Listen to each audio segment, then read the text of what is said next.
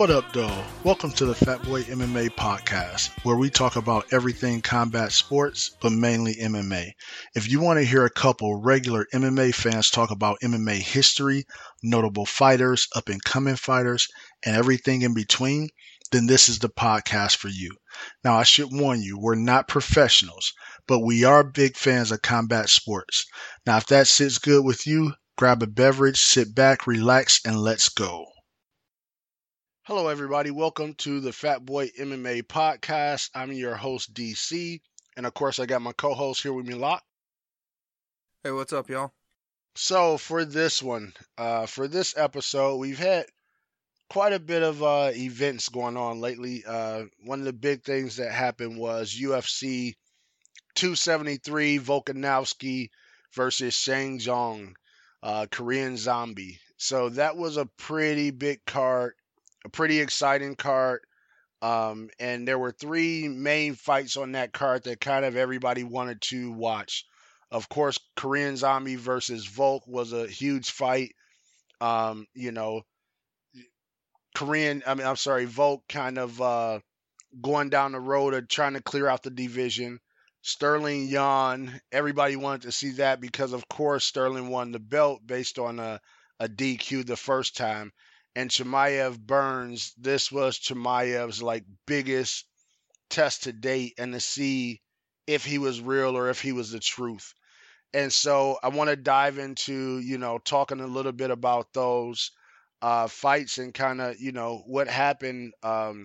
This would have been actually, by the time of this recording, this would have actually been 2 weeks ago, but still very relevant, as all the people named are tremendously relevant for their divisions. So I want to start off with talking about Burns Chimaev and what you thought about that fight. How did you score it? Who did you think won? So it was a really good fight. I don't disagree with the decision. It's definitely one of those ones where I guess I wouldn't have had a huge debate with it going either way. But I think it was scored right. And it was a good fight to watch. It was a lot of fun. I think a lot of people were really sleeping on Gilbert Burns. And it's really something that happens when you get to that cream of the crop. I guess I kind of feel about Burns like you guys feel about Colby Covington. Where he's losing some of these fights, but he's consistently fighting the best in the world. Mm-hmm. And I was looking at this fight as a real true test for Khamzat. And I think a lot of people were just looking at this as his coming out party. And I thought it was a great fight. And honestly, I think that Gilbert knocked a little bit of that shine off Khamzat. I mean, it is good to see that he can handle a war also. And I respect that because he did dig down deep and win a war. But that shine of dominance, I feel, is knocked out a little bit because they're saying the next fight is Colby. Going into this fight, I think I might have took Khamzat over Colby. After this fight, I feel like that's a fight that Colby probably wins. Yeah, no, good points. So I actually scored the fight for Burns. The issue is what you said. It's not one of those, I don't think you can argue. I don't think no matter how they called it, you can't say the other person got robbed, right? It was just too good of a fight, too close of a fight. But Burns did some tremendous damage. And then, of course, when all the, stats came out, he outstruck him. So it was like when you look at everything, to me, Burns won. Even before I knew he officially outstruck him, I thought he won, but I just thought it was a really good fight. To your point, I definitely think it affected. Chimaev's polish, so to speak, but I don't think his stock went down, and that's what's weird, right? So his stock didn't go down. His stock is still up there because he fought, a guy that pretty much has only lost to Usman, within recent years, right? So it didn't drop his stock any, but I knew that Burns had a chance in this fight, but my outlook on it was, if Chimaev is really the guy that they say he is, going in here fighting a much smaller fighter, he needs to be dominant. And he wasn't, right? So, he gave up, Burns gave up a lot of size in this, not just with height, reach, thickness, everything. When you saw them at weigh-ins, you saw them in the ring, or that video came out of them bumping into each other in the hallway. I guess they were both coming from, or one was going to the steam room, one was coming back because they were both in towels or sauna or whatever, right? And Chimaev was a lot bigger. So when you're the boogeyman and you're talking about winning the title in this division and going up and winning the title and all of that, you can't lose to or have a close fight to a much smaller man, in my opinion. So that's kind of what hurt him. And yeah, I definitely think originally I thought that Kobe would have won this matchup anyway. But I definitely think after watching that, Kobe would have the edge. I don't know if he would be the betting favorite, but I can tell you if they make that fight and it comes out that he's not the betting favorite, and I'm not a gambler at all. I can't remember the last time I gambled on something. I'm putting my money on Kobe. If they come out right and he's not the favorite, I'm taking those odds and I'm putting my money on Kobe to go ahead I and thought you take were gonna that say. I thought you were gonna say I'm putting on my MAGA hat and one. That too. But so another question to that. You just mentioned, Kobe. Of course, we know Usman is out right now. I think he had hand surgery or something like that. But what do you need? What do you think Chimaev needs to really be able to be dominant at that next level, right? Because Burns to me is, he's that next level. And although Chimaev got the nod, he wasn't dominant. And I think it only gets worse as you go up to Kobe and then Usman. What do you think was missing in that fight for Khamzat to go to that next level? so it's tough because, like I said, I don't want to talk shit about a guy that just beat one of the best fighters in the world and come out of winning his first war. And it is a little disturbing that, where we should be celebrating, like, wow, this guy really was able to dig down. This was a tough fight. He gutted it out. Instead, it's like, you didn't smoke him the first round. You suck. It depends on how you display yourself, right? No, If I you do come in, agree. if you come out humble and everything like that, I can take your opinion. But when you come out and you say I'm the boogeyman and you're a destroyer and you have beat everybody, including the heavyweights, you can't have that fight and not expect some type of criticism, right? No, I agree 100%. And that's what I think is if he was just a guy that was moving his way along and, taking fights on short notice, yeah, you still root for him. But yes, he definitely was selling himself as the boogeyman, which you can't blame. I mean, we've seen that that's what sells fights nowadays. So he's trying to make some money. He's, trying to play that Conor role, and it was working. But yeah, when you're talking about going up to middleweight, like, I think that definitely put a hold on a lot of that. Because to me, when you were talking about, like, what do I think you'd have to do or what's the difference that he'd have to make, Mm-hmm. I don't think he looked strong enough, honestly, both with his punching power and his grappling strength. He's good, and now Gilbert Burns is strong as shit, so I'm not trying to discredit that. But to me, he looked like the bigger man, but he didn't look like the stronger man. Good point. Good point. Yeah. I'm not sure. I think his. Let me say this. I think that he may be a bit better fighter than what was displayed.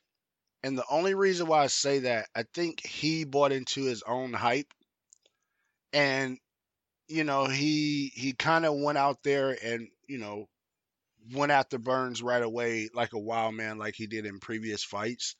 And as we know, and as we talk about all the time, this is the reason why I give so much more credit to when somebody can win a belt and defend multiple times, right? I give you so much more credit because the march up to the belt, you're fighting a certain caliber of person, and you can look really good. But when you get that belt and you got to basically fight the number one guy every time and everybody's training for you, you have to be able to strategize and think your way through a lot of adversity, right? You can't just go out there crazy and think you're going to steamroll through everybody, because that doesn't work. And so it's possible that this fight will help him be a better fighter, and he comes out against a Kobe and he's more measured, and then we can see more of his arsenal. And maybe at that point in time, if he's able to do something like that, he has the strength going into a third round, or, if they make it a 5 round or a 4th round or something like that, without going out there and trying to steamroll and now getting hit with clean shots. And as we know, that'll zap a lot of that power, right? So Yeah, I think another thing you might want to consider is he might want to ease back on the Brofest with him and Darren Till. Too late. Too late. Well, I think that knocked some of the polish off of the Boogeyman image before the fight even happened. Yeah. Like, how can you be the biggest, scariest guy in the world and your best friend's like an admitted silly goose? You know what I mean? Yeah, no. Any type of relationship dynamic is weird, right? Because it is possible that their friendship, as we know, one of the reasons why Darren Till went there was because he wanted to get a lot of that wrestling and some of that other stuff in, and he really wanted to train with Hamzat. And that may be really good for Darren Till, but it's possible for it to raise Darren Till's stock, or not stock, but skill, and lower Chimaev's skill, just based on how many things they're working on together. Whereas when you're selfish and everything is about you, you're more likely to get bigger jumps in growth because everything kind of revolves around you. So I think you have that aspect of it. And when you really become friends, you have a vested interest in that other person succeeding, right?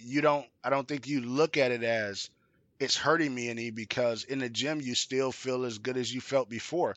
But just that new attention that you're paying, trying to make sure that your friend get to the next level, may be hurting you, especially if they're training together a lot and Darren Till isn't putting up the kind of fight that's needed in the gym to push Chimaev, right? Especially when it comes to him being worried about the mix-up and grappling and things of that sort. Well, and I don't think it's necessarily... I think you hit it more on the head with the first point. I think Darren Till, he's still a UFC top middleweight caliber fighter, so I don't think his mere presence there is going to bring down his level, level of competition. I think he's still going to be tougher than your average guy that comes into a gym to train. But I do think there is something to the catered to yourself camp that we've talked about before. That's one of the genius things that GSP did, and he did very well. And there is a difference between that and just a bunch of guys where the focus is on just whoever the focus is on in this given moment. And fighting is a business where you're allowed to and probably should be selfish. This is not a team sport. Yeah, this is what I mean by that. And I kind of, mentioned it toward the end there. What I mean by that is Darren Till's one-dimensional. That's the reason why he went there, right? So that would be like you bring in Michael Bisping into your camp. Yes, Michael Bisping is a world-class fighter, and I'm not talking about current Michael Bisping. You get what I'm saying. When he was fighting. You don't bring him into your camp if you want a real well-rounded guy that's going to mix it up and really push you in the gym. You don't bring in Michael Bisping. He was pretty one-dimensional, right? So that's what I mean, especially when you talk about, at least from what I understand, the type of training that Chimaev's camp was doing. It was more like what you would hear about in, a lot of the Russian-based camps, even though He's out of France or wherever it's at. I forget. Sweden, I think he's out of. I forget where he's training out of right now. But the camp Yes, is Sweden.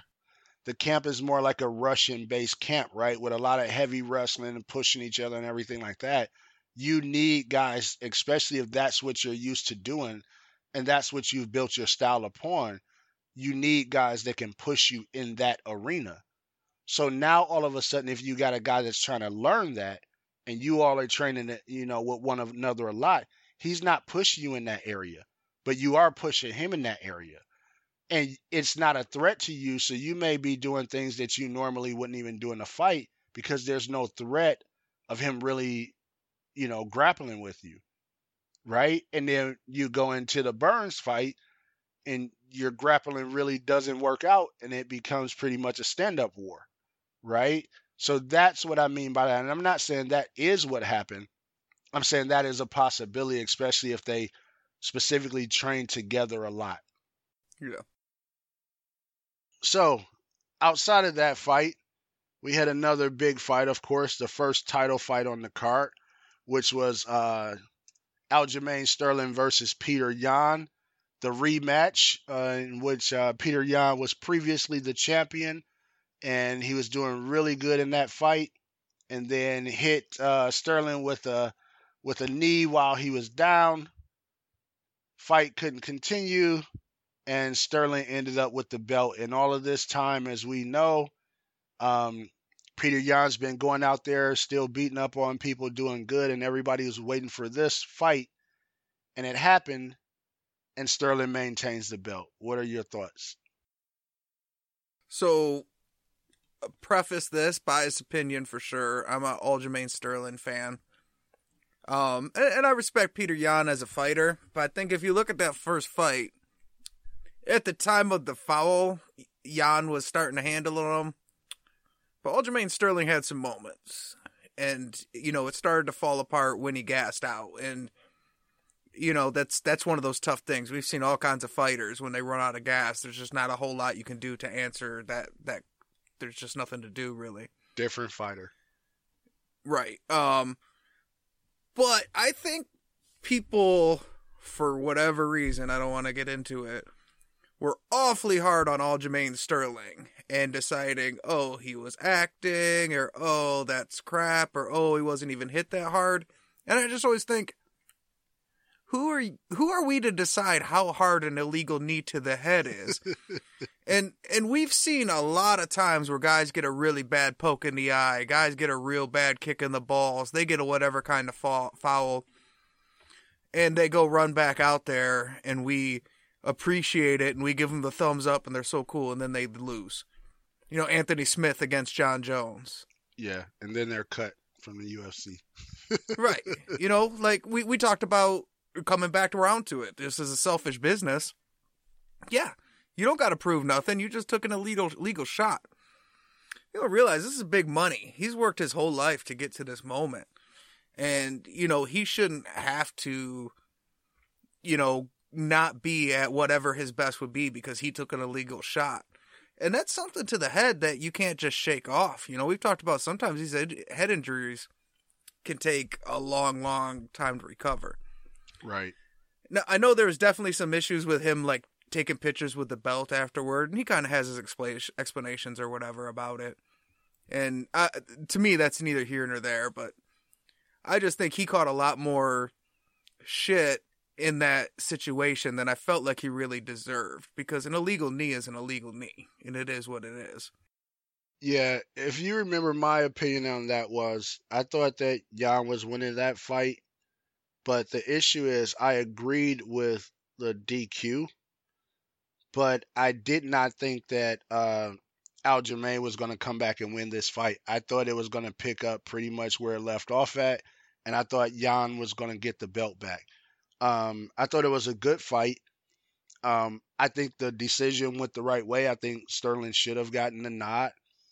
And as far as the belt thing, I mean, as we've talked about on here many times before, especially once Conor McGregor became Conor McGregor and the UFC showed how much they appreciate that, the UFC became the game of trolling, right? Of course, it started off with with uh,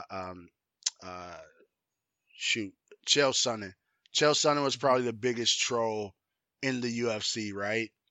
And then from there, it kind of escalated. And so I think part of what Aljamain was doing with the belt and everything was just trolling. And also, I think he knew it would get under Peter Yan's skin. And that's part of the game. You know, part of the game is if I can get in your head, um, that's going to benefit me the next time we fight, especially when I know we're going to fight. But after And the I think it fight, did.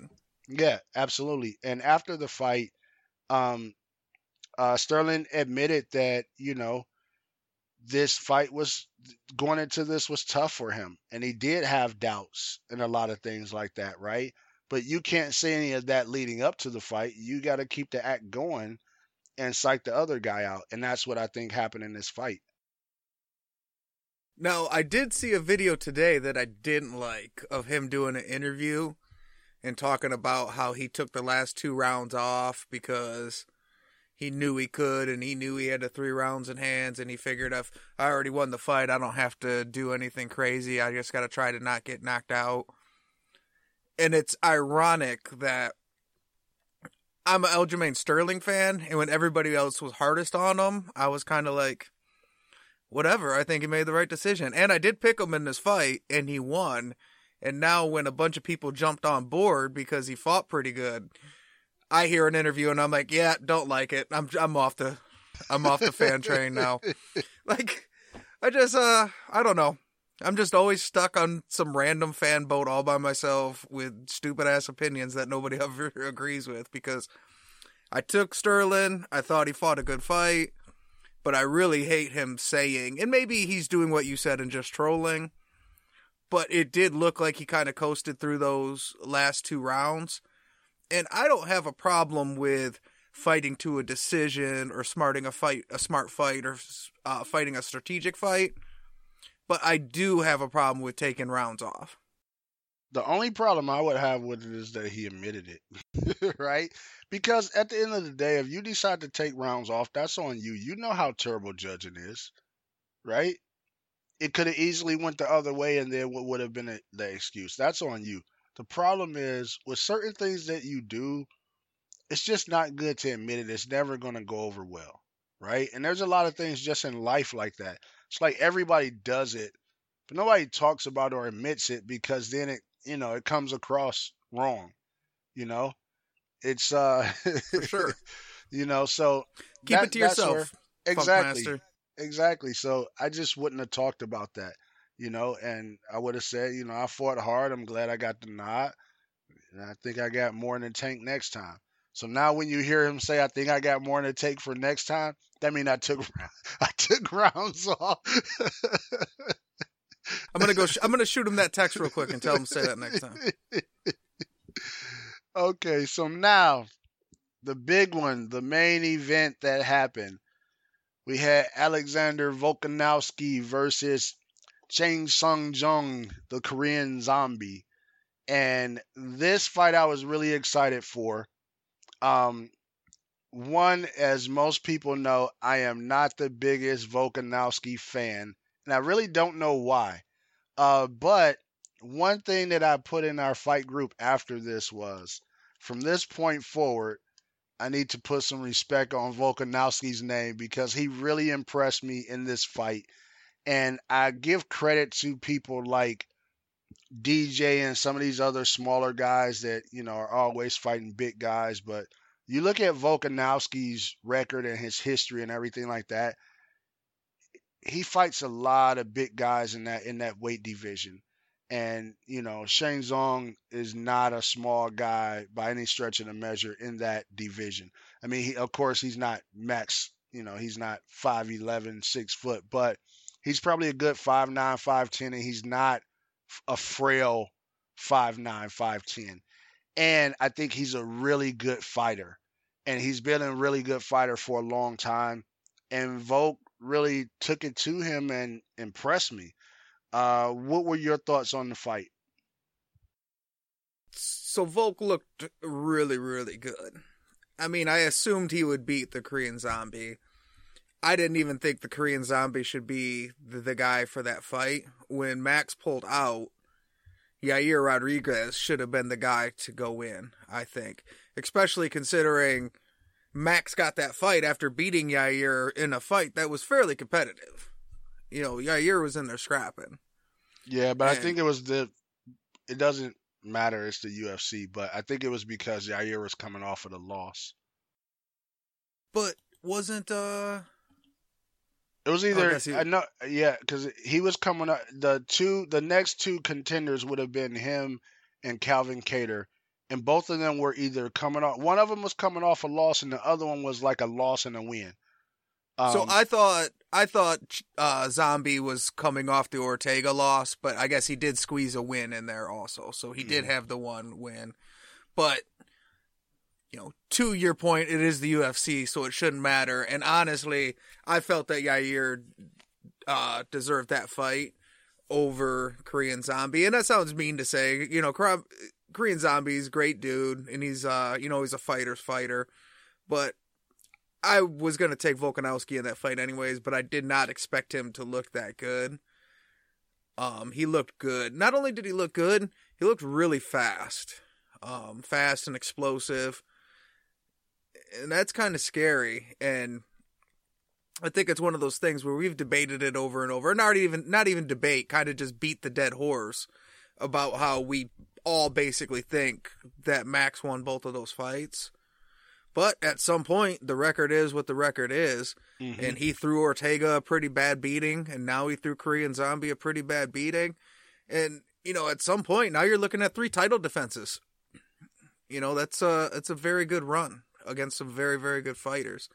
And you definitely got to start looking at him when we start talking about these top guys. I mean, as much as we disrespected him in the pound for pound rankings episodes, I think is not going to age very well now if he keeps doing it, you know, if this is how he continues to fight. Because, like you said, it's, he's definitely turning around. Now, what I do think is that the reason this one is important, because even where he was winning fights against elite level competition, he wasn't finishing fights. And I think a finish is what he needs to start separating himself in that conversation as the upper crust of the elites. Because the always decisions, the split decisions, at some point that gets boring. You see people, we complain about it with GSP and John Jones, and they're undeniable all-time grades. So we now have a Volkanovski who is finishing fights, and that's a pretty scary thing. Yeah, I agree. And the problem with that division was, I don't think, unless you go down to maybe Arnold Allen, Bryce Mitchell, those guys, I don't think that there was a clear person in that upper echelon that deserved a title shot. Everybody was either coming off of a loss or was like a loss win or something like that. Like nobody had put together in that top, probably 10 that really had put together a string of wins, right? Well, I'm looking at the top of that division, and it reminds me a lot of what the UFC heavyweight division looked like for a long, long time, where you just have the same handful of guys that have just taken turns beating the shit out of each other for a long time. Yeah, and we're going to have an episode coming up kind of talking about Volkanovski, but then also what is happening in this division is exactly what we need to happen in the welterweight division, and it's not happening, right? These guys are really fighting each other. So, if you look at those losses, so like we look at number 1 outside of the champ is Max. Number 2 is Brian Ortega. Max beat him. Number 3 is Rodriguez. Max beat him. Number 4 is Kattar. Max beat him. Number 5 is Shane Zong, who Volkanovski just beat.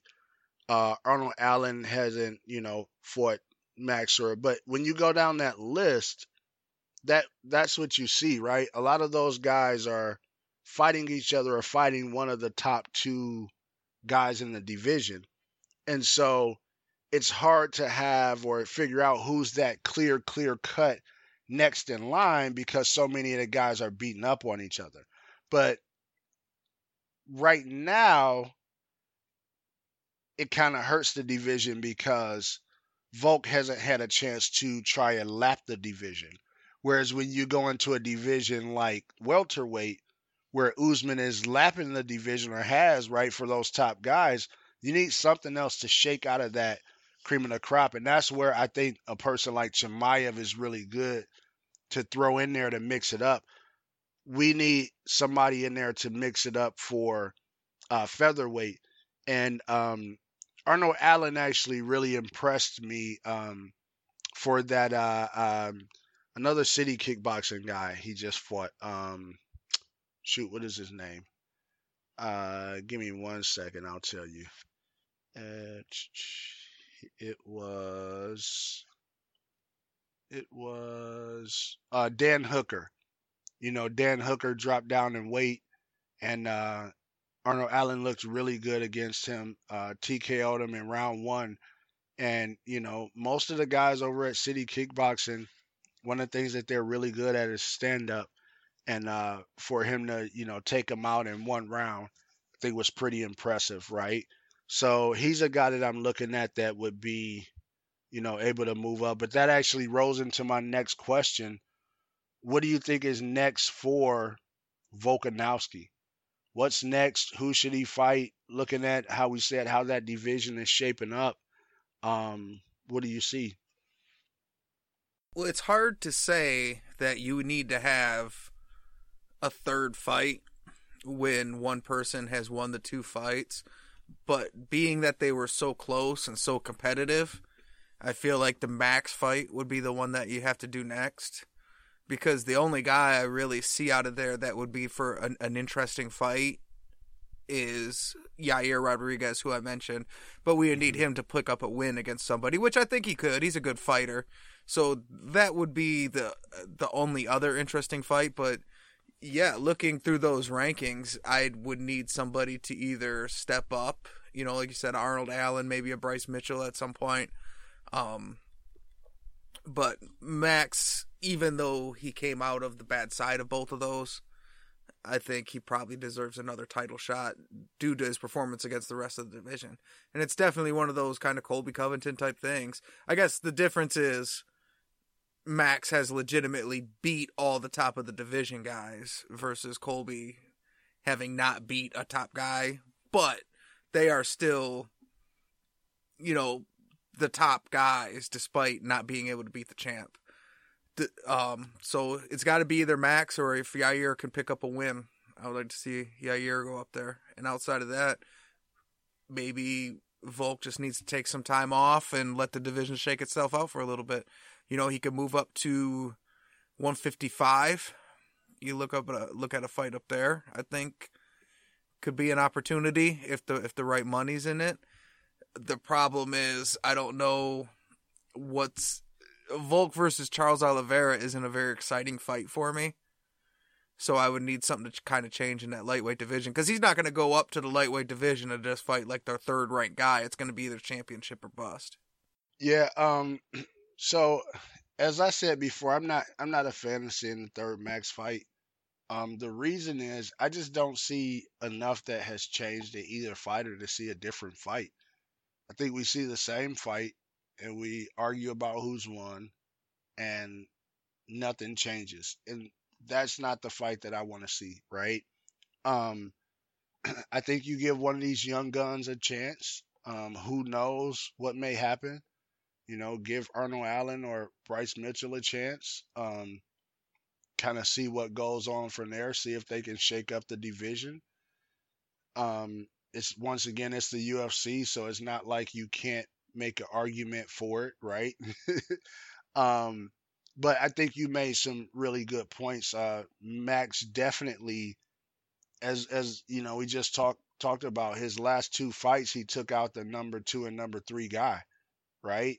So he's definitely fighting like he's still the champ, right? Based on the caliber of fighters he's fighting number 2 and fight number 3. So it's hard not to say he should get it. It's just a fight I don't want to see because I don't think Max is going to be Max when he goes out there. But that style, for whatever reason, versus Volkanovski, the judges don't like it. So unless he's going to bring something new out there, I would have loved for him to go and train with Chimaev and then come out wrestling or something, right? Show me, do something different, right? Or go train with, go find some really good BJJ guys and mix it up that way and, come out and do some stuff. That would excite me to see that fight. But another stand-up fight similar to the one that they had or the two that they had, I just don't see it. But the wild horse that I would throw in there, the greatest coming back. And he says he wants Volk's belt. The man himself, Triple C's, the king of cringe, Henry Cejudo, said he's officially gotten back in USADA's testing pool. And he's eyeing Volkanovski in featherweight to become the first man to do the Triple Crown and win 3 belts in 3 different weight divisions. So I know first you wanted to reply to the Max stuff or whatever else, but I want to know your opinion on that one. No, it's hard to argue with you on the Max stuff. We're just going to go in circles agreeing with each other. Yeah, he has beaten the top guys. He definitely would have to bring something new to the table because what he is doing to win fights that we think is winning fights, clearly the judges are disagreeing with. So he would have to bring something new to the table. I would be down to watch Volk beat Henry Cejudo's ass. I think that could be interesting. I don't think that goes well for Cejudo. I don't think that he's a smallish guy anyways. And I know if you look at heights, it looks like they're close in size. But Volkanovski's not a little guy. He's not a small guy. He's a short guy. But he's very, very big. But even then, I think Cejudo's only like 5'4", 5'3", 5'4". So if I'm not mistaken, I don't look it up, and I think Volk is closer to, Volk is like 5'6", 5'7". So there is a little bit of height difference, but like you said, it's not that big of a difference. But to your point, Volk is like a thick, 5'6", 5'7". And even though Cejudo is a great wrestler, he uses a fairly bullying wrestling style. And I think that Volkanovski might be a little bit too strong for that. And I think Henry Cejudo, if he would have stayed in that division playing in the 135 pool, I think he probably would have lost that belt at some point and just been the 125 champion. I appreciate the wins that he got. They were impressive wins, but I don't think he could have sustained that at that level. So if Cejudo, Volkanovski, I always like a big fight. Cejudo has done more than enough to earn that if he were to decide to come back. I don't think it's a good matchup for him, and I think Volkanovski throws him a beating. Possibly, but I want to see it. I want to see it. I mean, I love when, as I mentioned before, I love when guys go out there and really push it to go to the next level or do something that nobody else has done. If he's able to pull it off, it would be great. I do agree with... Go ahead. Well, and you are a guy you've won an Olympic gold medal. You go to 125, you win the championship. You decide to go up and win 2 belts, and you won 2 belts. So just because Lock the Fat Podcaster said that you only got it in you, there is nothing in Henry Cejudo's history or DNA to suggest that he will not excel at trying some new challenge like he has always done. And like I had told you before, I had thought that he could look into some of those sideshow boxing type things only because he's such a good like a physical mimic. He's such a good athlete that I think if he were to win any kind of boxing or kickboxing, something like that, he would have to be vaulted into the top conversation as one of the top combat athletes when you look at his success across different platforms. Yeah, no, I would agree with that. Definitely, it's not too many people that can transition well between different sports and different weight classes and everything like that. And I actually give him a better chance going up to featherweight and winning a title than I give Volk a chance at 55. And the reason why I say that is the the the the frame of fighter right now that's fighting at 45 is the same frame of fighter at 55. But the one at Mm-hmm. 55 still has speed, but has a lot more power. And a lot of them are better wrestlers, right? And I just think it's a world of trouble for Volkanovski, right? I don't see him, you know, most of those, even if you look at what happened when, Max went up and fought, um, shoot, Dustin Poirier, right? Um, and we've never seen Max dominated in that fashion, right? And Poirier isn't the boogeyman of 55, right? But it was a clear difference in power when Max got up there to 55. And we saw how close the fights with Max and Volkanovski was. So even if you take Dustin Poirier, we don't take Charles Oliveira, we don't take uh uh um forgetting Gaethje. his name. Yeah, we don't take Justin Gaethje or any of those guys. We take Dustin Poirier, who's still not the biggest guy at 55, but there's a distinct difference in the power with the same frame guy.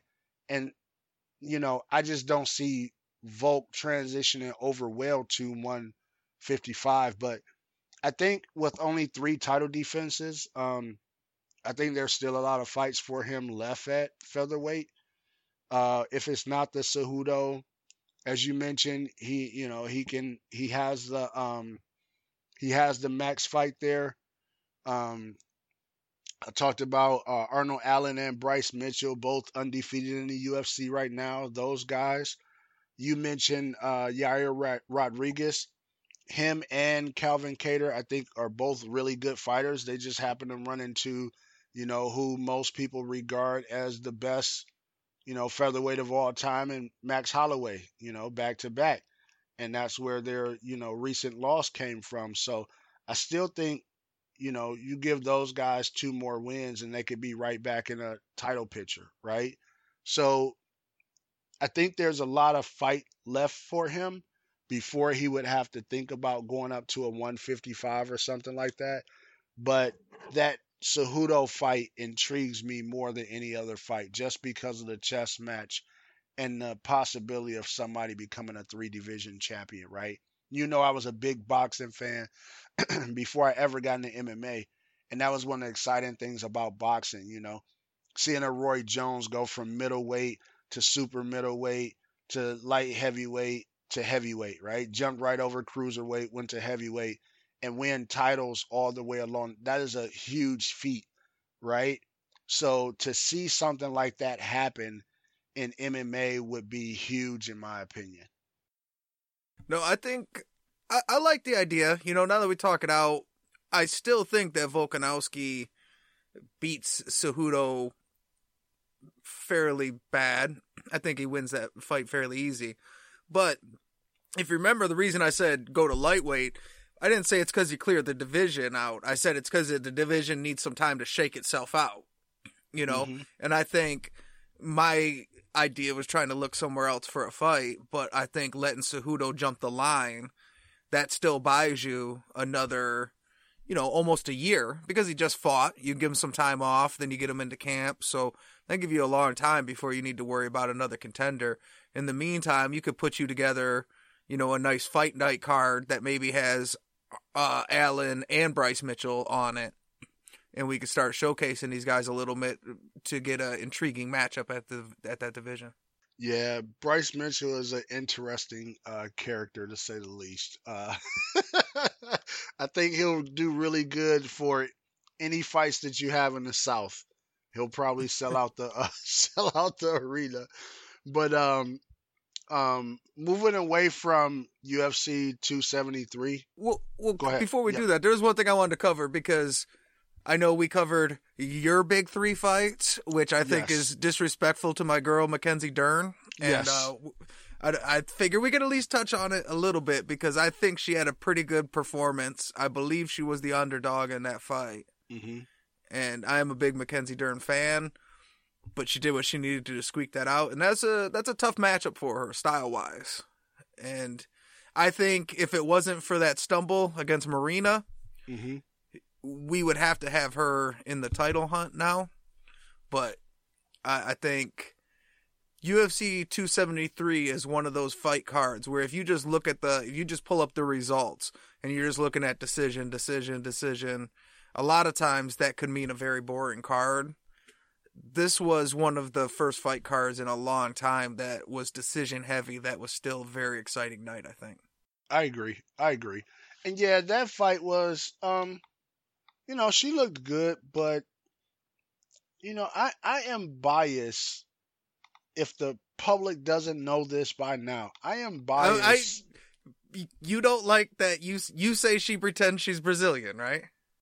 That's not what I was going to say. But no, what's funny is if you listen to her talk after this one, it's like she's slowly acting like a Brazilian that's getting rid of their Brazilian accent. I don't know if you noticed in this one, like, she was speaking like more regular English. Like, it's hilarious to me, but no. She says she dreams in Portuguese, so I'm just saying. Leave her alone. A friend of mine that was an Arab gentleman, he said that was their rule. Your tongue is based upon how you dream.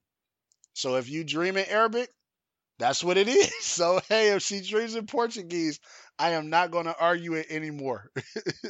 Hey, we don't check multiple sources on this. We're going to go ahead and we're going to cite your Arabic friend and just say it's officially she speaks Portuguese. That's it.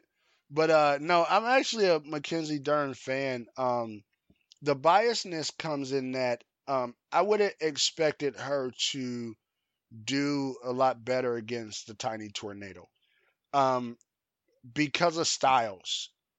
And, she had a nice size advantage. And when you combine those two things, I would have expected her to do better. I was looking for a little bit more, but I do think it was a really good fight. And to your point, on this card, it was a lot of decisions, but it was a really good card. So if somebody was just looking at the list like, oh, I'm glad I missed that one. No, you missed a great card with some very, very tough, hard fights. That Chimaev Burns will likely be talked about at the end of the year for one of the candidates of, fight of the year. Right? It was that good. And we got robbed of a 5-rounder in that fight. Yeah, we should have seen 2 more rounds. Yeah, I think so. But I don't think that the UFC, and maybe this is another thing that needs to change as far as the rules. I don't think that they have it unless you're a main event. If it's not a title, that it can be a 5-rounder. And we need to just have some fights that's 5 rounds. Yeah, it has to be title, main, or co-main. So they've been trying to stretch it. But yeah, that was the 3rd fight down. But as they were reading the decision, everybody in the UFC knew we should have made sure this was a 5-rounder. That should have been, I don't know if they still do it because I don't watch it anymore, but it should have been tough rules.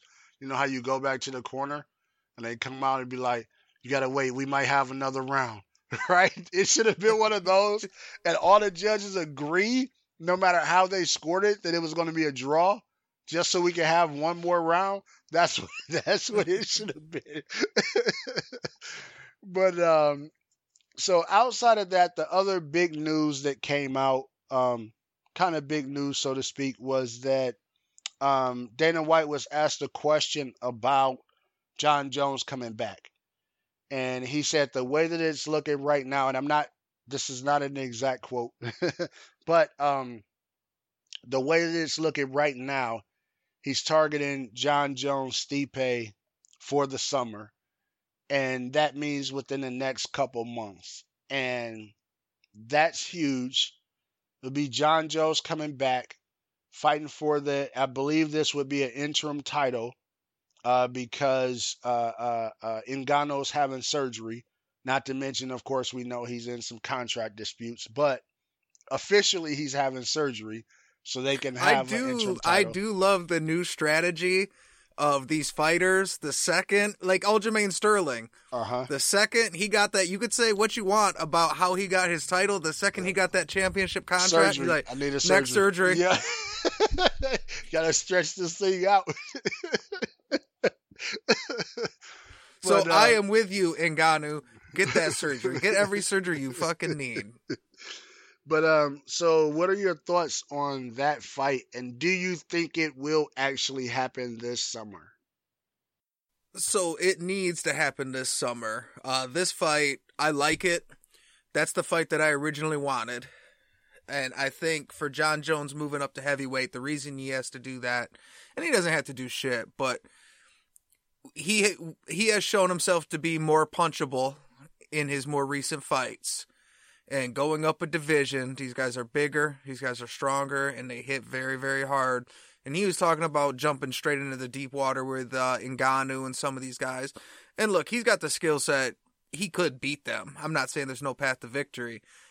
I just think when you're a guy with like John Jones with such a legacy on the line, you want to make sure you take this pursuit to the heavyweight division and do it the right way. And I think for a couple of reasons. For one, get you a fight that's, you have to fight a top guy. You're John Jones. You know, you're not just going to jump in there with, let me see, who's a light guy. You're not going to fight Ozdemir. Or, no, not Ozdemir. I can't find the heavyweights here. Yeah, you're not going to fight, like, Rosenstruck. You know, you need one of those top guys. Derek Lewis was another one that I liked as a possibility. So I just wanted to get in there with somebody that's still a top-ranked guy,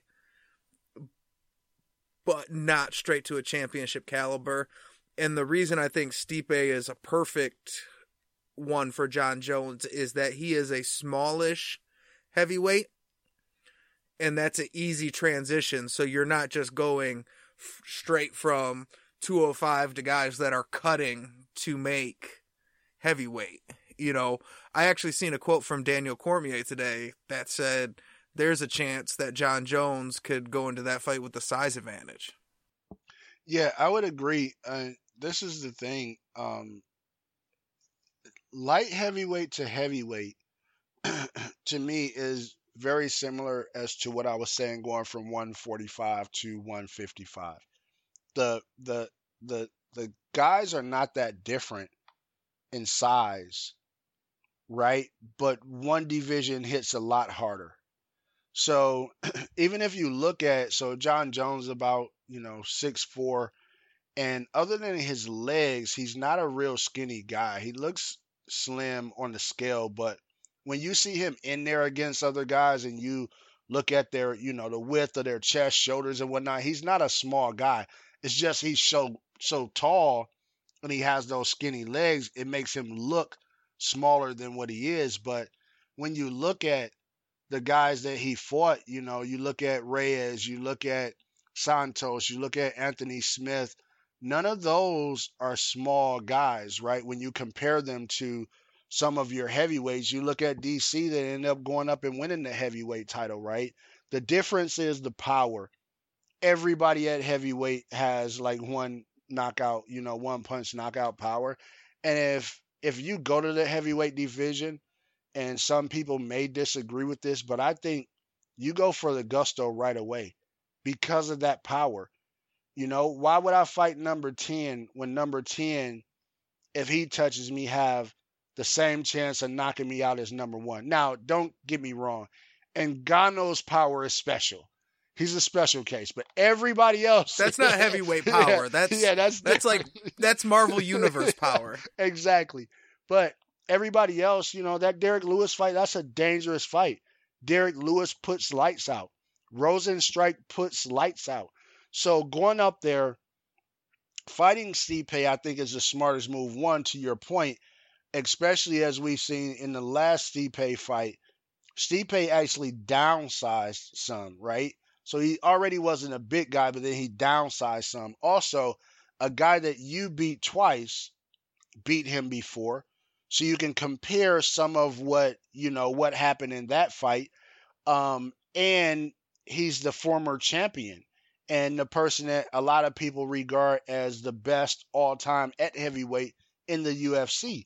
So you check a lot of boxes by fighting him, and it would be for the interim title. So now you check that box, and that gives you more time for whatever shakes out with Ngannou to now go ahead and fight for the unification of the title, or if they don't work things out with Ngannou, now you're the person that fights whoever they decide is that next person to come up, but you're guaranteed to be fighting for the real title because you have the interim title. So now you become one of those few people, what is it, 4 or 5 right now, that has, titles in multiple weight divisions, in 2 weight divisions. So that automatically raises your stock. And now if you're able to defend, you become even more elite because, as we know, most people that get that second title never defends both titles. So that's a big thing in my opinion. And to play devil's advocate, this is also a great opportunity for Stipe. If he can pull it off, this gives him a legitimate path back to that championship because he does deserve it. He's the winningest heavyweight champion of all time. He did beat Ngannou once. They are 1-1 in the series. But when you get knocked out that badly, people don't always want to just see, that immediate. We forgot about that old stuff already. We've seen the knockout. We don't want to see that. I think this gives Stipe a real path back to a title fight, his championship, an opportunity to be the greatest heavyweight of all time. I don't know that it plays out that way, but I do really like all these possibilities that are at play at the heavyweight division, which to me for a long time, I know a lot of casuals love the division, but to me, I feel like I was watching Junior Dos Santos, Overeem, and Kane fight for this, just swap this belt around for like ever. Or I know Overeem never won it, but you know what I'm saying. Yeah, no, and I definitely think that it's a good matchup for Stipe also. Like you said, even if John Jones came in and he was the bigger man, it's not. I don't think that he has the size the same way or will have the size the same way as some of the other heavyweights that Stipe has fought.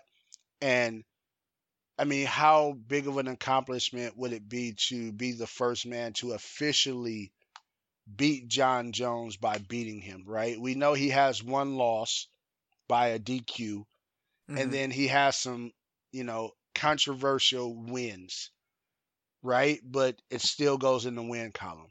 So to be the first guy to officially beat John Jones is huge. And you likely don't have to worry about, we haven't seen John Jones yet with one punch knockout power. Now, that doesn't mean adding on the additional size and some of the weight training he's been doing. He hasn't developed that. But as of right now, that's not your big threat like you would have with a Ngannou or somebody like that. You're more likely to have a fight where it would go rounds like when you fought DC.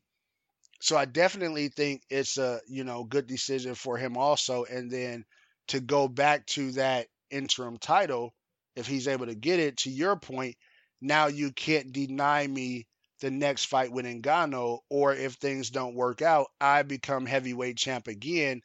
And I think he would be the first person to become a 3-time heavyweight champion in the sense of having a belt, losing a belt, having a belt, losing a belt, having a belt, right?